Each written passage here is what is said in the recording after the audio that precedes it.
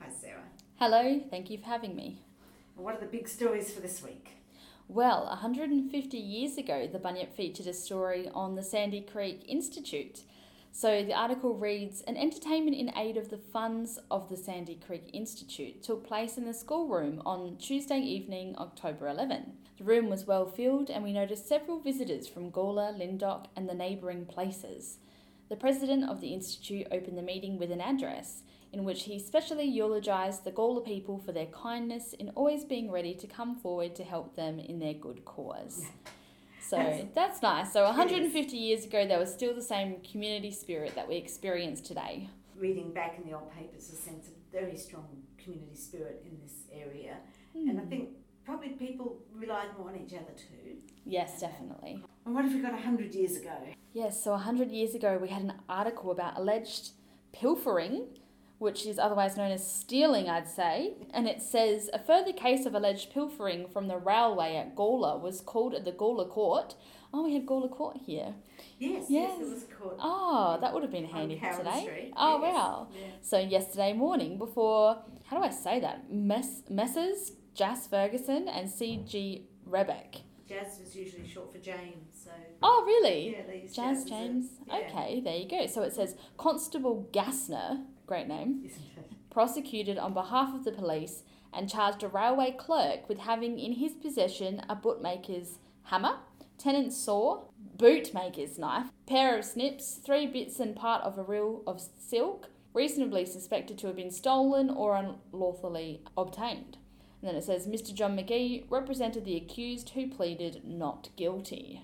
They're very odd items to steal. Yes, what is he planning? Yes. Silk, To make his own silk boots. pair of snips, Yes. a knife, a saw, a hammer.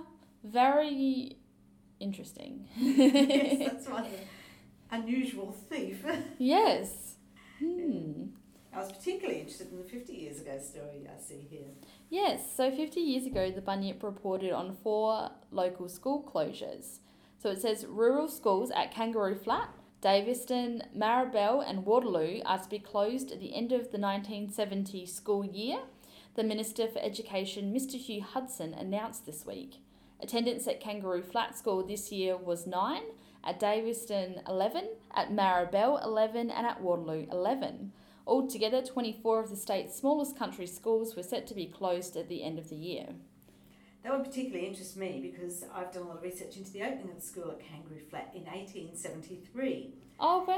Because the family that I've been researching were very involved in that opening. They were part of the committee and they had campaigned for a while to get a public school at Kangaroo Flat so that the local children could get access to free education, which had been brought in by the Education Act about 5 years earlier. They were very proud of their local schools. So Yeah, because where would they have gone otherwise?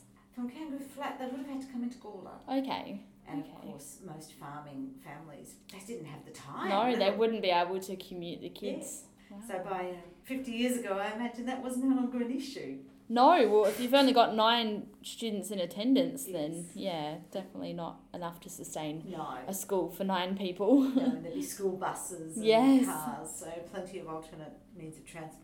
I'm sure a few teachers were a bit sad. It must have been an interesting job teaching 9 children. Yeah, definitely. Well, I just covered a running story at the end of last year about Glossop High School moving campus to Berry. So Glossop okay. High will no longer be in Glossop. So wow. that's Yeah. like another Yeah. school's end of an era type piece. Very interesting. So what was happening 25 years ago? So 25 years ago, we had a story with the headline, Down and Out, the fight ends on fire station.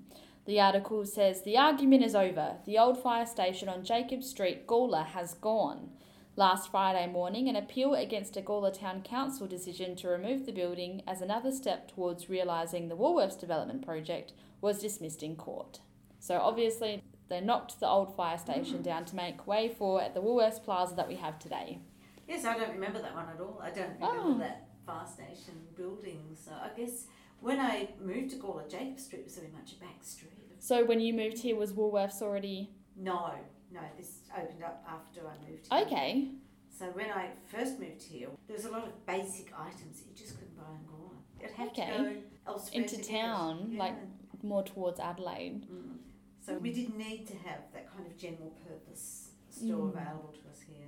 And 10 years ago, there's an interesting story I see about the council elections. Yes, so 10 years ago, the Bunyip reported on a political race. So it said that they present an array of personalities, strengths and ambitions, but these 5 men all want the best for Gawler.